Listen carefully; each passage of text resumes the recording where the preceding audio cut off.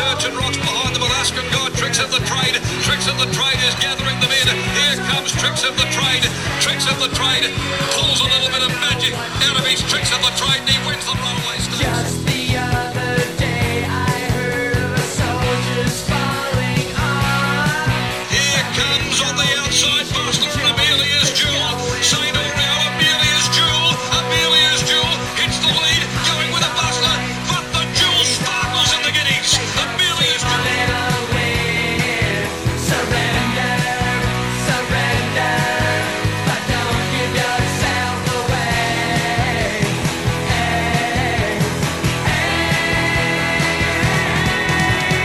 Surf Dancer from the stablemate Riadini.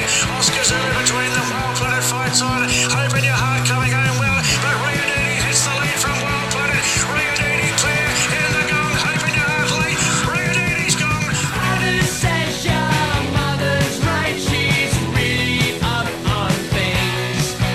Where to look here in the Ballarat Cup? 200 to go. Foxy Freedom, Banker's Choice with Future Score to Tissue Lake. Banker's Choice with 100 metres to go. Surges away. Banker's Choice. John Allen's got his third. But mommy isn't one of those. I've known her all these years. Mommy's alright, daddy's alright. They just seem a little weird. And now on PG Podcast Network, it's time for the year-round carnival with Vince Accardi and your host, Racetrack Ralphie. And with a little bit of Cheap Tricks work, and of course Darren McCauley's audio courtesy of Sky Racing, it's year-round carnival. Thanks for checking us out. Tricks of the Trade, too good in the railway handicap, or railway stakes to be more accurate. G'day, Vince Accardi from Daily Sectionals. Yes, good morning, Ralphie. Good morning. Well, we were just hoping that we'd get good, clean ground at Ascot because there was a fair bit of rain on the Friday. But by looking at data that's come through, the tracks and watching on the day, the tracks ended up playing pretty well. Yeah, fantastic. Absolutely, definitely on the good side for sure. It was 1.7 lengths above the standard, so you know you're 100% in the G3 range. We're not in the fast range, but we're definitely G3 rock solid. Yeah, and that's all we can ask for. We've been tracking the Perth Carnival since the 29th of October, and at that meeting, some nice runners there, and one of them was Tricks of the Trade, 1.1 lengths above benchmark, ranked 8th of the day. This is what we wrote in Sizzlers about him. Disappointing the market here, is beaten favourite after winning this track distance a fortnight earlier, but this was a better run, and says he can improve on his excellent strike rate going forward. Minus 4.5 the 800 before, plus 4.5 mid-race, meant a 9-length squeeze compared to minus 2.3 and minus 2.3, barely moving in his first up run. 7.3 last 400 was still excellent after that exertion. To date, his best is 1.9 set at Ascot, 1800 mid-March, where the high pressure saw him out. His lead-in was a soft tempo mile win, but his last two sections were a brilliant 11.7. Very dangerous run of this carnival. You can listen to our preview podcast now, what you actually said about him, but what you wrote about him in the race speed profiles was obviously similar information to that, but you summed up by saying he boasted 1.9 above benchmark last campaign over 1800. He looks primed to eclipse that level of performance this campaign. If he finds himself in the striking position at the top of the straight, he should take some serious beating. Hats off Troy Turner, because that's exactly where he put him. That was an absolute golden ride, but a very good performance too. Yeah, well, it was a golden ride, wasn't it? It was absolutely only one you wanted to be on, Vince, in the run from one. Yeah. And look, for those people that back comfort me as well, Ralphie. Yeah, I'll get to that. Don't worry about that. But Tricks of the Trade, firstly, 3.7 lengths above IBR benchmark.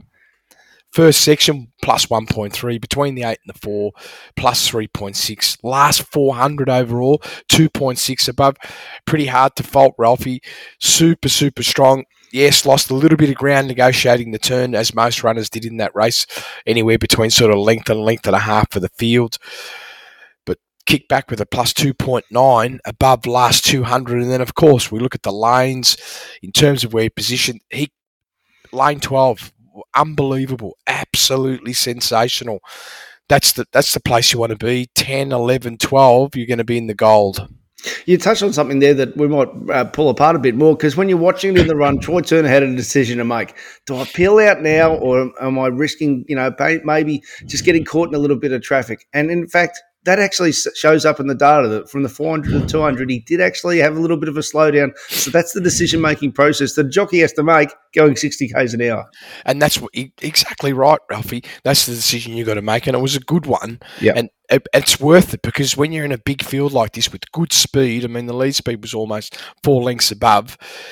Positioning-wise, where the horse was fantastic, and if you can get out there, and in these big fields you might as well take advantage of it, because you've got at least a 1 length advantage versus the horses that are sort of, if you like, lane 2, 3, 4, 5. I always try and find a theme for our preview podcast when we're doing a big race, and the theme that I sort of found to put to you going in was that Tricks of the Trade and the other horse that was right in the market there, Alaskan God, they'd come from slow tempo races, but as we outlined just a couple of minutes ago, booming closes on the two of them, whereas the horses that had come off fast races were Comfort Me and Resort Man, and that's always the challenge. But what it showed, though, was Tricks of the Trade showed he could rise, and ultimately, whatever happened on the day, Alaskan God couldn't. That's right, Ralphie. And I mean, this horse has gone to a brand new PB as well, like plus 3.7. That's, I would say, partially the ride was like near perfect, other than that little bit of negotiation, which most horses copped in that turn. But you look at the mid-race squeeze, it was only 2.3, so you're not overextending. You're optimising your energy efficiency through the first half of the race. That's really important, because if you're overextending and you're getting a little bit too far back, it's challenging. Yeah. So Comforts Me, you gave it the best push I've ever heard for what it ended up being. I think about 30 to 1 was available. It was officially $26.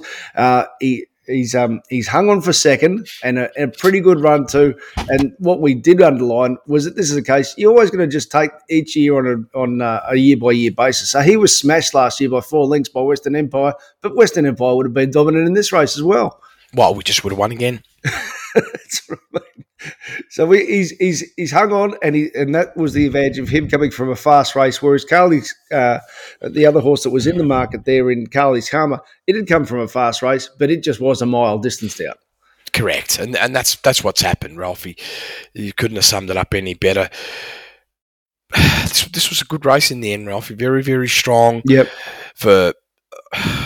I'd like to say for the first 4 or 5 runners, but definitely the top 3 were just outstanding. Just want to ask about Resort Man, though. I mean, particularly, we've got some messages we'll get to about the multis. He's just missed third. Well, I suppose, yeah, he's just missed 0.3 of length.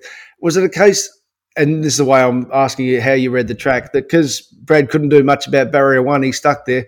The old classic inside barrier sometimes isn't an advantage. Clearly, the lane seemed to be better wider. Well, he was definitely disadvantaged by the lane, but I just felt that they've got to be careful the way I position this, but I felt there was a little bit of procrastination with his ride when I looked at it very carefully. Then he had no choice. Once he got to the turn, he was pretty much stuck there. But there was opportunities where perhaps he could have got away from that earlier in the race. I mean, because the speed he was travelling at was pretty solid, and there was an opportunity. But once he was stuck there, and there was that little bit of procrastination, he was forced to stay in that lane. And I felt the other, again, I don't ride him. Yep. Slight overextension at the as he turned for home.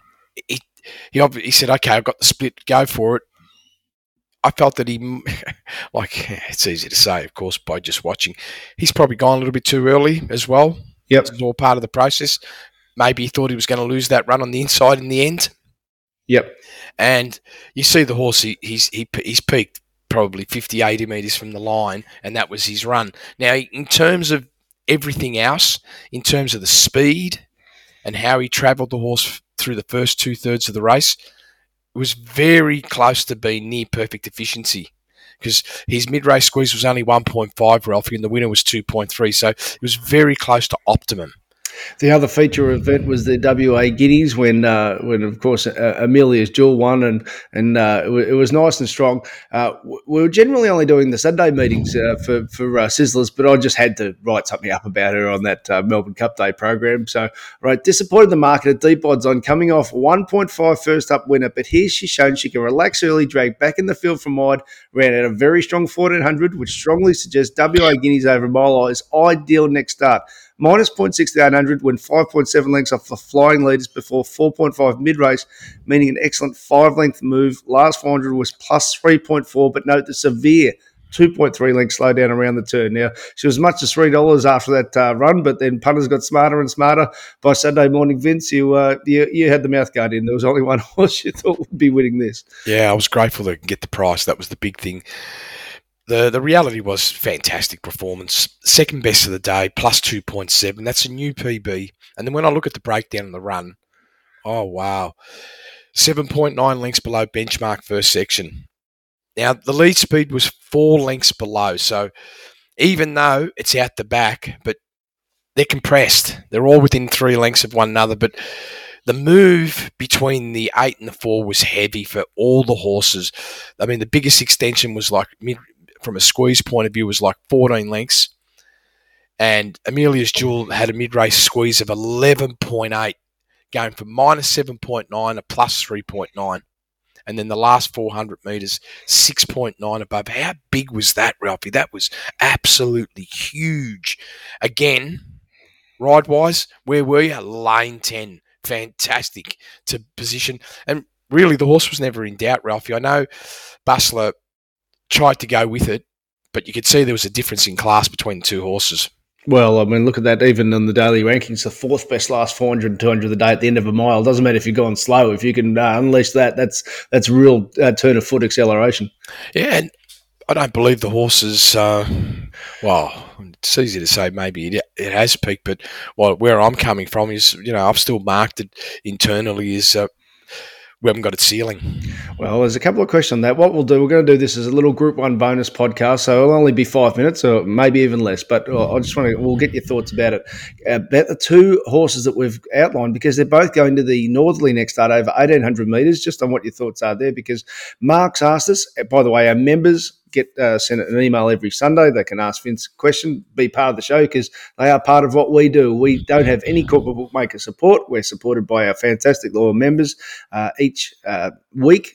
Members, both listed in Group 1, get best of the day sent to them from Melbourne and Sydney. And of course, as I said, often we do a little Group 1 bonus podcast. In this case, Mark has asked, thanks as always for the great work. I had a piece of the $70 Quadella that Comfort Me and Tricks of the Trade ran in and jagged the multi of Snipperucci, Amelia's Jewel, Tricks of the Trade, which paid $21. Happy customer there, Vince. Solomon Miller mentioned after the Guineas on Saturday, Amelia's Jewel will be aimed at a campaign on the East Coast. How is this run compared to what the likes of Private Eye and In Secret have done this campaign? Do you see her matching it with the top-tier sprinters on the East Coast? So I think the reality is she won't be running against the sprinters if she's going to 1,800 next start. But what you've outlined, Vince, is she's a quality mare or filly who'll pretty much match it anywhere in the country at the moment. Oh, for sure. Off the 2.7, you're only a couple of lengths off, the very top bracket of horses. And we're talking about a 3-year-old filly who's still on the rise. No, good stuff. And Brody asked, g'day, lads, to the eye. Amelia's Jewel seem to be powering away from the field. Keen to see what Vince thinks about it stepping to 1,800 next start. So like I said, we'll make that in the preview podcast. In the Group 1 bonus podcast that our members will be receiving post-show. Tell us about Snipperucci. It looked one of those cases that she was just going to be too fast over 1,200 metres there against Baby Paris, who just didn't quite have that same foundation at 1,200. Well, again, what a top run. Speed-wise, through the first section, 4.1 lengths below benchmark. The move in the mid-race was beautiful. Went from minus 4.1 to plus 3.7. So the squeeze overall was 7.7 lengths. So that's a pretty solid kick down. Last 400 metres, there it is, 2.4 above. Very, very strong for the day as well. Like I look at the overall last 1,000, just sort of indicating about, how this horse can extend itself distance-wise. I like to look at that second best of the day. Very, very solid. Very hard run to fault, 1.8 above. Inside the top 10 for the day, Ralphie. This is a good sign for a horse that's also, hasn't really had that much racing. And the Carbine Club, which we'll round off with in race 6 in the program there. Mint's Moment got off the plane I think on the Monday. Darren McCauley said calling it and was dominant. Clint Johnson Porter, he's obviously knows where to find the lanes. There are a couple, unfortunately for us, in comes a time he just didn't turn up. But Devoted, you were a bit wary about what he was going to be doing, whether he'd come up this campaign. But Mint's Moment really just went on with what had been doing on this side of the country. Wow, geez, 1.2 above, managed to be 10th best of the day, eclipsed its previous PB of 0.7 above. So from a performance point of view for the stable, to be able to get this horse going in New South Wales, then to Victoria, and then across to Western Australia, and actually produce a new PB, that's a fair effort, Ralphie. And even ride-wise, I don't feel that the rider could have done much more. I mean, it was so efficient in terms of its overall performance. I wish I would have found it. Well, one thing that I think now is pretty clear, and who knows, maybe that's one of the reasons it was viable over at Perth from Sydney. I haven't read anything, but he's a horse who needs clean ground. Yeah, and this has come up in the end as well as being a positive for the horse when he's on that. I'll have a look at I'm just looking here. -1 when it was on a heavy at Rosehill. Of course, we know how wet the tracks were in Sydney. That's WTI wise. Then I can go back even further. There was another performance on a slow track, and that was 2.4. So yeah, from a wet track point of view, this horse the data's indicating the horse is probably 3-4 length better horse on dry ground. Right. Okay, we'll round that off there. But if you want to get our preview podcast, the Winterbottom day this Friday. So what we'll do the Winterbottom in depth. It's going to be a fantastic. This is your wheelhouse, Vince. Perth form versus Eastern States form. Oh, it's good. I wonder who's going to be there. Oh, there's the likes of Valana and Rothfire going across. So there's going to be some nice Eastern States. Rothfire's going across, is it? Yeah. Oh, and we've been running some hot times in Perth as well, which we've been covering in Sizzler. So that'll be interesting lining them up. And I've got a feeling I know which way he'll go, but we'll keep out to try there. But could be some terrific value. So if you want our preview podcast, we'll do on Friday the Winterbottom and there's 2 other stakes races, the Lestier and the Scale. We'll do those 3 on the Friday in a bit of depth. And then on Saturday morning, we'll cover all races, and it'll be an accompaniment to Vince's final edition of Race Speed Profiles. And as you heard there, we've got a couple of very happy customers who got in touch there and we're picking away at the multis and good results there too. So if you want to get our preview podcast via racetrackralphie.com.au, if you're an existing Daily Sectionals customer and you already get the final edition, you can get the podcast only as a product there. Vince, I just want to ask you quickly about Ballarat Cup Day. No advantage for him. Obviously, rain hitting on the day, but by the look of your data here, Vince, the track pretty much started very slow. Yeah, that surprised me. Yeah, like really, I didn't expect it to be that way. Truly, officially, sorry to butt in. Officially, the track good race 1. How good was it race 1? Oh, not possible. I mean, minus 16.3. Where's that coming from? So we had a mess there, didn't we, as the track?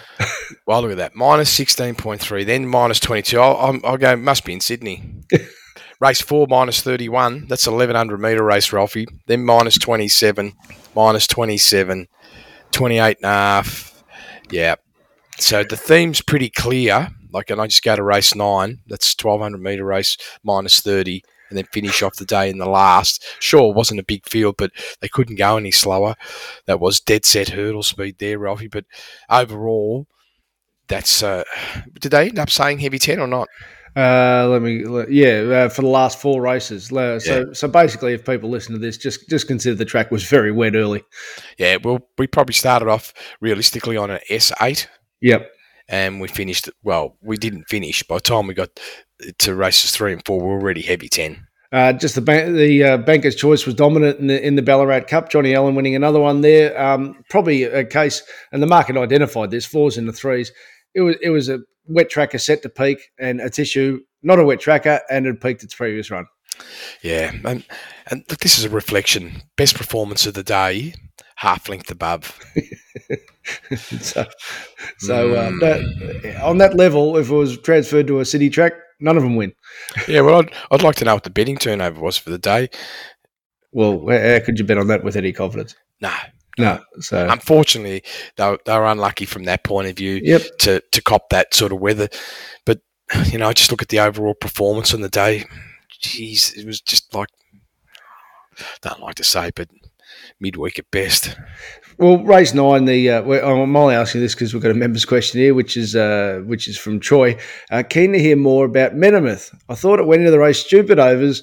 As Kosciuszko form was far better than the other runners' form, I didn't mind. It was a good fill-up. How did Vince assess his chances before the race, and did it do anything to warrant going forward? So I'll cut the corner there, Vince. I know you only put out early edition race speed profiles, which is just the basic information there for that very reason. But really, the result seems to me like those bog-heavy Sydney tracks. It was a mess. Something had to win, and it did. Well, I have when. Oh, so the winner was going 9.8 lengths below benchmark first section. The lead speed was 7.8 below, and then they've slowed. Right now, okay, you would say, all right, there might be some sort of a kick down, but this is how much faster they went over the last 400. So they've gone from 9.8 below. This is the winner. Between the 8 and the 400, it's gone 11.1. So, in other words, a slowdown of 1.3 lengths. And then the last 400 was 9.2 lengths below benchmark. That's showing you what the condition of the ground's like, right? To only improve 2 lengths after a pretty gentle speed through the first 2 sections. You can have a look at the energy distribution, Ralphie. That first section, the energy distribution was only 31.5%. Now, at 31.5%, you should have enormous kick down. But if the ground's not there, you're not going to be making too much change. That was like the Wellington Boots job. So I can't take anything, out of that race for the horse to say, okay, what does that mean? Okay, from a performance point of view, 5 lengths below benchmark overall, it's virtually matched the Randwick run. So that's the only thing I can take out of it at this stage. Yep. And obviously the other theme for the day was to, you had to be able to forgive horses that were in the inside part of the track. And absolutely. Wow, some bizarre odds thinking that let's try it. No. From Darren, what asked? He's asked us about it. He's at a winner, by the way, out wide at one of the country meetings. So I'll forward him the information. He's a great supporter of ours, Vince, who always gets our preview podcast here. But another random question. It's an interesting, broader one here that we'll finish off here. Do racetracks play faster at others certain distances due to the circumference of the track? E.g., a track with a 400 metre straight compared to a 250 metre straight at the same distance, is it easier to run faster times? I know it's condition and talent based, but I've been comparing times from track to track. A good four at Cranbourne might not be the same as a good four at Caulfield. Not sure if any of this makes sense. The answer could just be no. Vince, I dare say that is actually the essence of the reason why you benchmark each track individually. Correct. Absolutely, you must. It's the only way to do it. Yep. So you get 400, 200 at Cranbourne or Moody Valley or Bairnsdale, all equals what it means on that track in that distance. That's what it does. And they've all got lane biases, all of them. Yep. All right, we'll wind it up there. Hope we helped you with the Perth. We've got some really good racing coming up there. And in the meantime, thanks for tuning in to our year-round Carnival